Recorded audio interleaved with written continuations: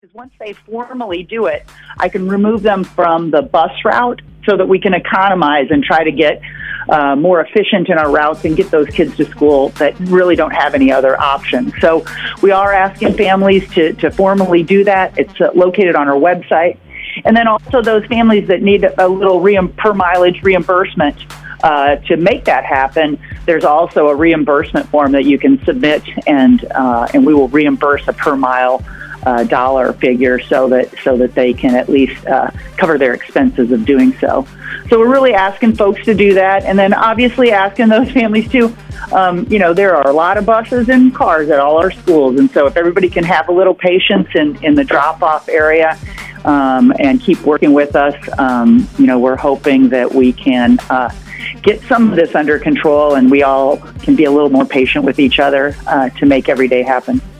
Sounds like they need to leave a little bit more time for all the cars coming to the school buildings. Yes, absolutely. There are some schools that are geographically set up where it's a little easier, easy in and out, and then there's those others that are we do live in an urban area and are a little landlocked, and so it does take a little extra time. Absolutely.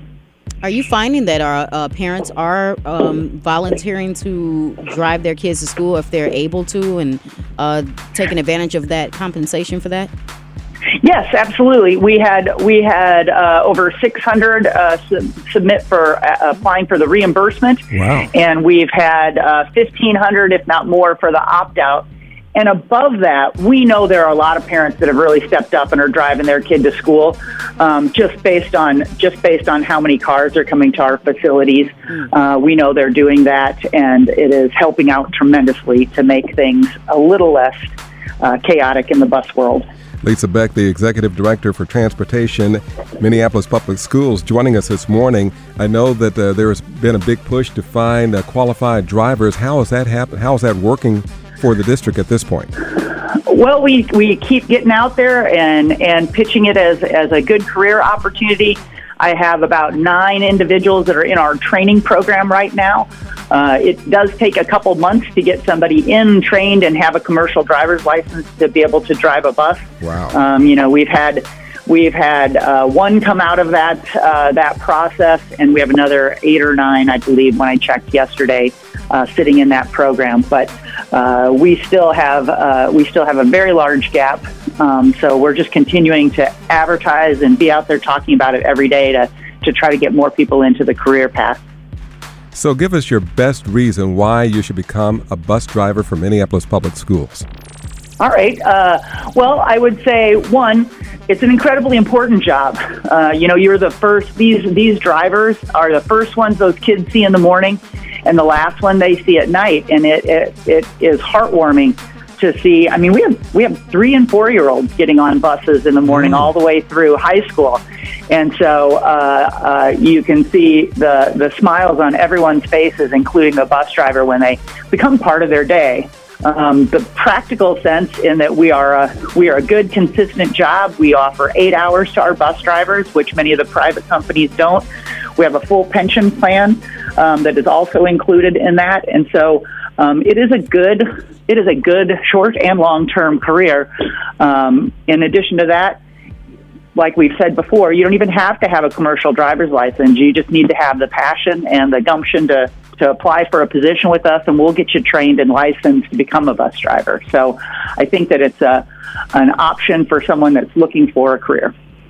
Are you paid while you train? You are paid by your train. We'll pay you $15 an hour just to train and become a commercial driver's license holder for us. You can't lose with this, it sounds like to me. You get paid to train, you get a signing bonus, you get to be with the children. Yeah, absolutely. Do you get free lunch? Right. Now that's the most important part. Most important. Maybe a double cheeseburger. You don't know. That's what I'm saying. Every day. I fall into the small slider category with you. I'm just saying. Yes. You gotta keep it small. And then I like turkey burgers too versus beef. Yeah, absolutely. Yeah. For sure. Well, Lisa Beck, where can people go to get more information about driving for Minneapolis Public Schools and also to fill out an application, sign up? So all they need to do is go onto the Minneapolis Public School website, and you can type in transportation or jobs, or I believe they have me scrolling at the top of the front page. So you can't miss it if you go to our website.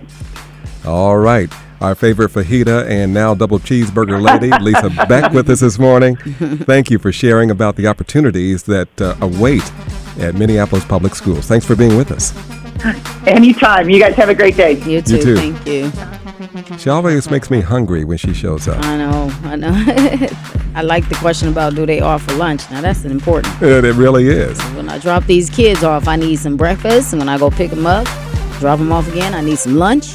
And some got the after-school programs. I'm going to need some din-din. There you go. There you go. Minneapolis Public Schools looking for you to join their community. That is correct. The weekend is up next. A Tribe Called Quest and the Bonfires on the way.